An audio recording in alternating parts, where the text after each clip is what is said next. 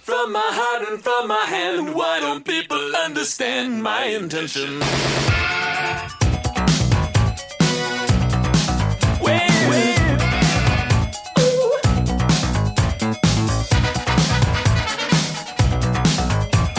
science, elastic tubes and pots and pans, bits and pieces and magic from the hand will make it weird science. Things I've never seen before. Behind bolted doors, an imagination. Weird science. I think we do need to do a little bit of science, weird or otherwise. We were planning to take a look back at 2021 and comment on some of the people who have left us this past year, particularly if we never mentioned them earlier in the year when it happened. But I think instead I'm going to put all my eggs in one basket and talk about the death of a noted scientist who left us on the 26th. In this case, the biologist called Darwin's natural heir, E.O. Wilson. Edward O. Wilson was a leading authority on ants, whose study of the tiny insects led to some of the biggest, most provocative scientific ideas of the 20th century.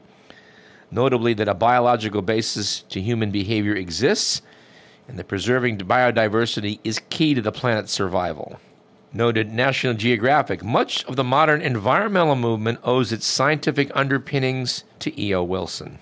Thomas Lovejoy, the late ecologist who coined the term biological diversity, said he played the most important role in elevating biodiversity in the public consciousness. One of his most important contributions came in 1967 with the publication of The Theory of Island Biogeography, which he developed with Robert MacArthur, a biologist at Princeton. Wilson did most of his work at Harvard. It linked an island's size to the number of species it supported. Although it initially focused on land surrounded by water, an island, the concept became a cornerstone of conservation biology when applied to mainland habitat islands or reserves which were threatened by agricultural and urban development. Later, Wilson and mathematician William Bossert, a Harvard colleague, helped unlock the secrets of ant communication, describing their secretion of chemical signals known as pheromones. And wouldn't you know it, microorganisms, plants, and most animals use such scent signals to relay information. In the 1970s, Wilson's study of social ants, bees, wasps, and termites led him to create the field of sociobiology, which shattered the then popular dogma that babies are born with their minds a blank slate to be formed by nature and learning alone. In The Insect Societies, and more fully in Sociobiology, the New Synthesis, he insisted that genetic traits influence intelligence and play a role in both animal and human behavior, including aggression. Scientists on the left, sadly, including Wilson's Harvard colleague Stephen Jay Gould, often a first-class scientist himself, attacked Wilson's ideas, flinging charges of racism and sexism. Peter Raven, a leading botanist and conservationist, and the longtime director of the Missouri Botanical Garden in St. Louis, worked with Wilson for decades and said Ed was attacked very viciously, but he was right, noting that what Wilson said was radical to people who wanted to believe otherwise. I've read some of E.O. Wilson, and I got to say, he was a great writer. I also saw him speak publicly in Sacramento or Davis, I don't exactly remember which, and he was also very good as a public speaker. E.O. Wilson won more than 100 awards, including the National Medal of Science. And to his credit, he was never above taking a fresh look at his conclusions and revising them as necessary. He had originally proposed an idea of kin selection, or altruism for one's own relatives, and he developed that further in favor of natural selection that favors groups. It should be noted that until the end, he maintained an optimism for a better future. In a 2019 interview in National Geographic, the then 90-year-old Wilson articulated his biggest dream, quote, that somehow we have as a value, a human value, that we not destroy, but we protect and study and understand and love the environment that was our birthplace. I believe that we're on the edge of a new era in which value is extended to saving the rest of nature, knowing it, preserving it, and studying it, understanding it, cherishing it, and holding on until we know what the hell we're doing. E.O. Wilson, a great scientist. We salute him. Looking back at Wilson, it's important to note that science changes and evolves, and a good scientist will challenge his own ideas and move on and develop things further. What amazes me in a half century of studying biology, as I guess I can say I have, is how much we continue to learn and what surprises keep jumping out at us.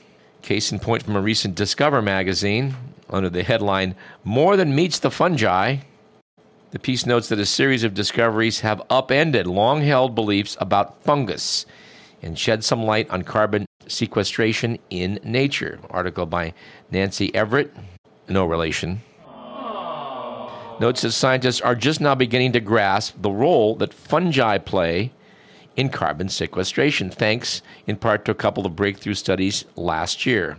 Researchers knew that 300 million years ago, white rot fungi evolved the unique ability to digest lignin. Lignin is the natural tough polymer in the cell walls of trees, which makes them rigid and woody. You should note, dear listener, that this fungal super skill of digestion ended the Carboniferous period. It decomposed woody debris that would have fossilized into coal.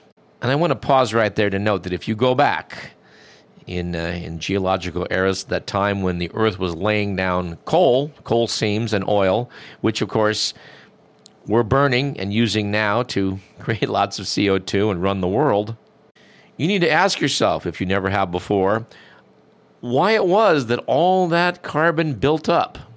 And the reason scientists think that all that carbon built up was that, there wasn't enough fungi and other things to break it down.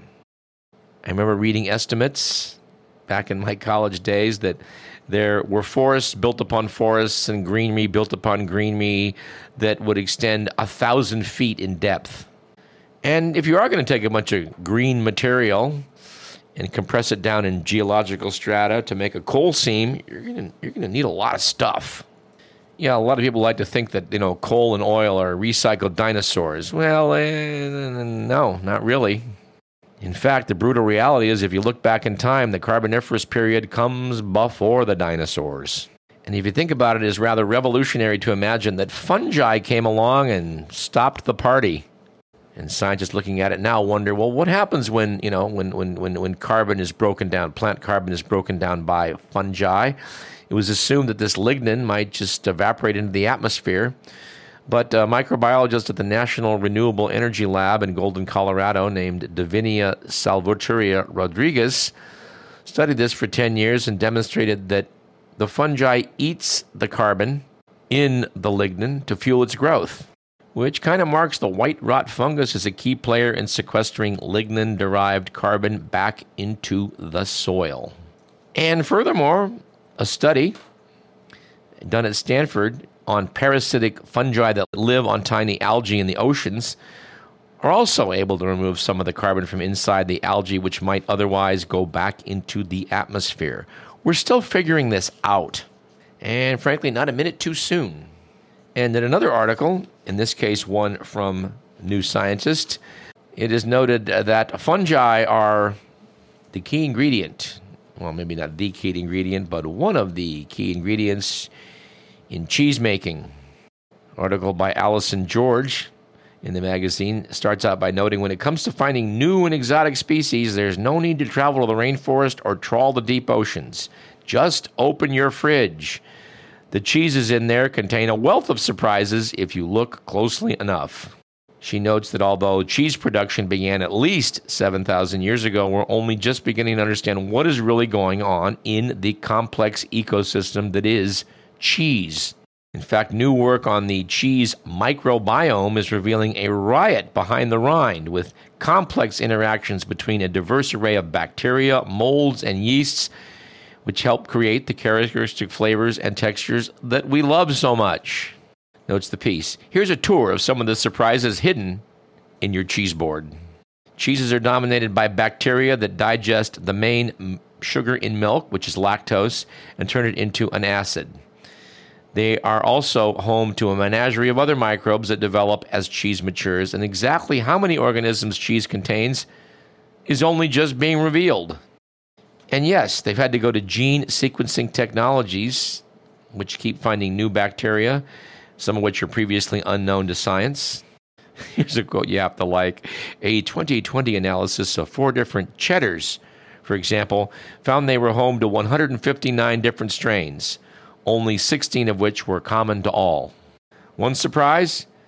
How many bacteria found in cheese originate from the oceans? Said a researcher, we find them again and again. We had no idea, really, that what they were doing to affect the flavor of cheeses, and we didn't know how they were getting into the cheese. The presumption was they catch a ride in the brine the cheese is washed in. So yes, you need milk, you need the good stuff that's in milk, you need to have some bacteria work on it, and then you need to add mold. Eating mold may not be your idea of fine dining, but when it comes to cheese, it's the prized ingredient. The most famous molds are Penicillium roquefort, responsible for the blue veins in Roquefort and Stilton, and Penicillium camemberti, which creates the fuzzy white rind of Camembert and Brie. Two recent studies by researchers in France revealed how these fungi have been domesticated from a wild variety in the same way that humans bred dogs from wolves by selecting favorable characteristics. And they're even to tell, through genetic studies, that Penicillium roqueforti has been domesticated twice, as has been Penicillium camemberti, which is probably more than you need to know. But something you may be intrigued to know is that the cheese on your plate is a den of genetic thievery. In the thousands of years since cheeses were first created, the microbes that make them have been rampantly swapping genes as they evolved to survive in this new environment. One study noted that the genomes of 165 species of bacteria associated with cheese found 80% had acquired genes directly from other bacteria through a process called horizontal gene transfer. Many of these genes were involved with scavenging iron, a rare commodity in cheese. And yeah, bacteria are important, but what's described as the top dog of the cheese microbiome are fungi. They took a look at communities where the bacteria and fungi are both living together and note that the fungi really seem to be the drivers of the interaction. Yeah, I guess they're just so bossy. Anyway, it's a complex jungle out there. I mean, who hasn't, gotten irked when the strawberries in the refrigerator develop mold? I mean, you hate to throw away a good strawberry, but when it's moldy, but, if you take cheese protein, but if you take milk protein and work on it a while with bacteria and mold, you get cheese. So please, whatever biases you may harbor against mold, please try to work on them. And not just molds, but yeasts and other forms of bacteria. They are your friends. Be a hell of a world without yeasts. No wine, no beer, no leavened bread, which means, no pizza dough, no brioche, no English muffins, no croissants. It'd be a terrible thing. Although I do want to add editorially, if we did get rid of sourdough French bread, that wouldn't be such a bad thing. And speaking of complex substances we don't fully understand, there was an article in New Scientist about ambergris that I thought was of some interest. I've often heard ambergris described as whale vomit, but apparently that's not the real story. The article describes it as weathered whale excrement. Extremely rare, but can be found on beaches in many parts of the world. It is unprepossessing, dusty gray or brown, with the faintest whiff of earth or sea. Well, that's if it's not fresh ambergris. Yeah, what you want is the weathered old ambergris, because the fresh stuff reeks of feces and naturally is described as having much less value than ambergris matured by a long soak in the sea. That latter form is known as jetsam ambergris. It's composed chiefly of ambrine, an organic chemical, which is capable of stabilizing volatile scents, which makes it so sought after by perfumers. This article talks about how modern technology can look at some of the DNA that's encased in ambergris and solve some puzzles about what's been going on in the environment. Evidently, some of this stuff's been floating around for 1,000 years in the ocean. And apparently, it definitely comes from sperm whales only. And apparently, it is formed in their colons only. And to make a long story short, we're just not quite sure why it forms in the first place. One part of the article that I sort of thought was kind of dumb was the fact that they mentioned they can take DNA, apparently from ambergris, and then combine it with analysis of DNA from walrus bones, compare that to historical and archaeological information to explore why walruses disappeared from medieval Iceland. And what was revealed, surprise, surprise, was that a genetically unique population which was in Iceland, appeared to have been hunted to oblivion by Norse settlers during the 11th and 12th centuries. Let's see. Norsemen show up in Iceland, hunt walruses, walrus population declines and disappears. Did we really need DNA analysis to figure this out? And since we're getting a little bit silly in our look at science, let's get sillier yet. Yours truly cannot fail to be amused by a headline like this one. Space cow, in parentheses, explosion was probably a failed supernova.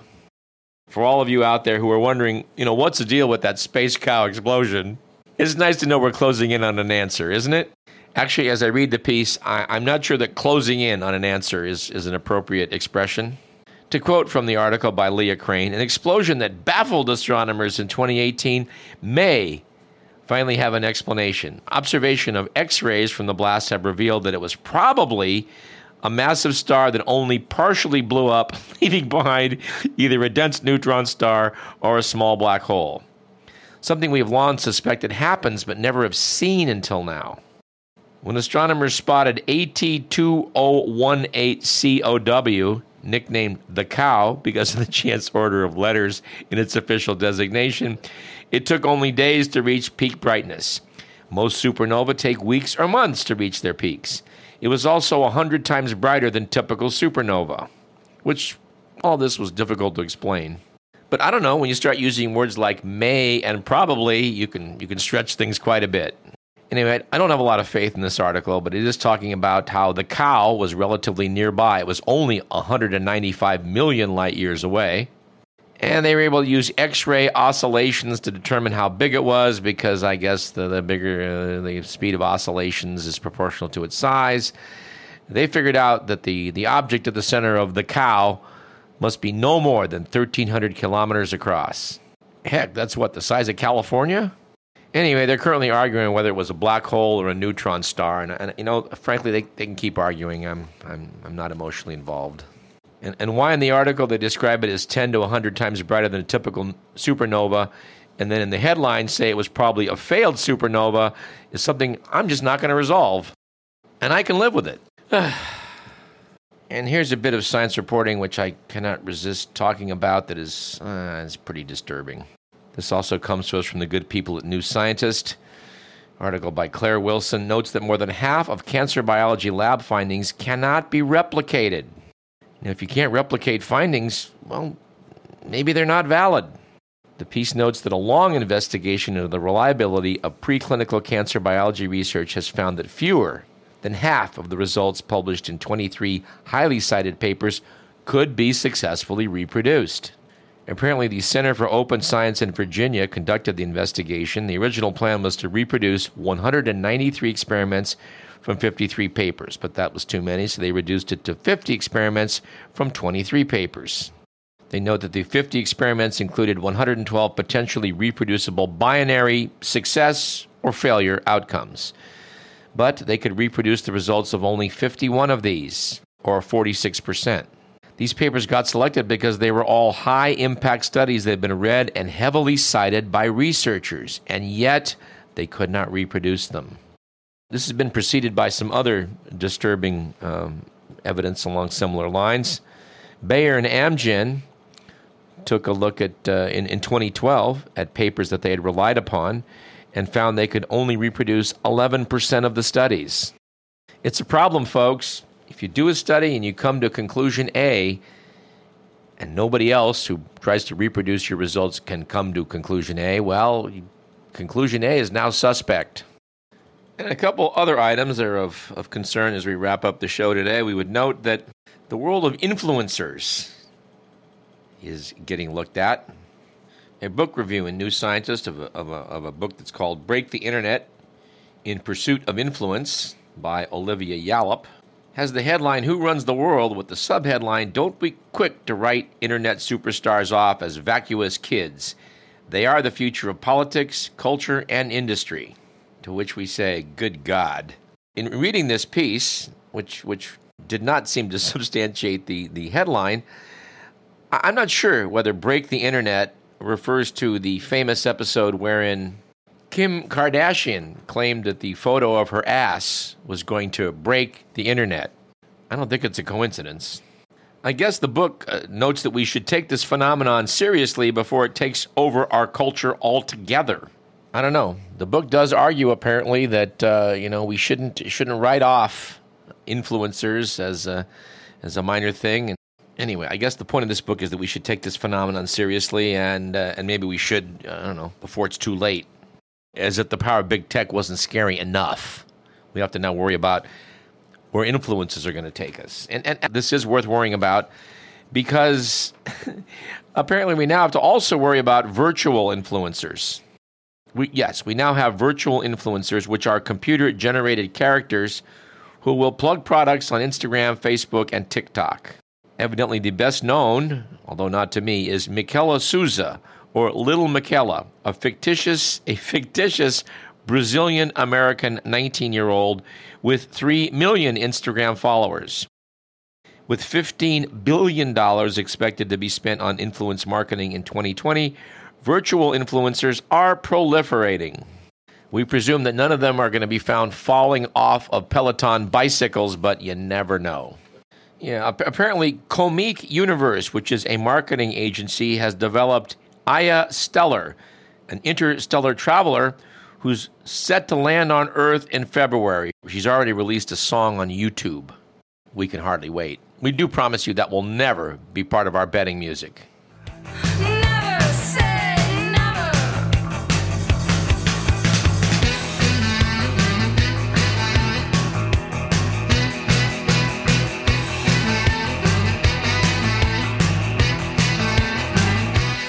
That just about does it. This program was produced by Edward McMillan, who likes to point out that he's done his fair share of virtual influencing, if you know what I mean. This has been Radio Parallax. I'm your host, Douglas Everett. We're going to see you again real soon. We hope. We'll be here. We hope you are too.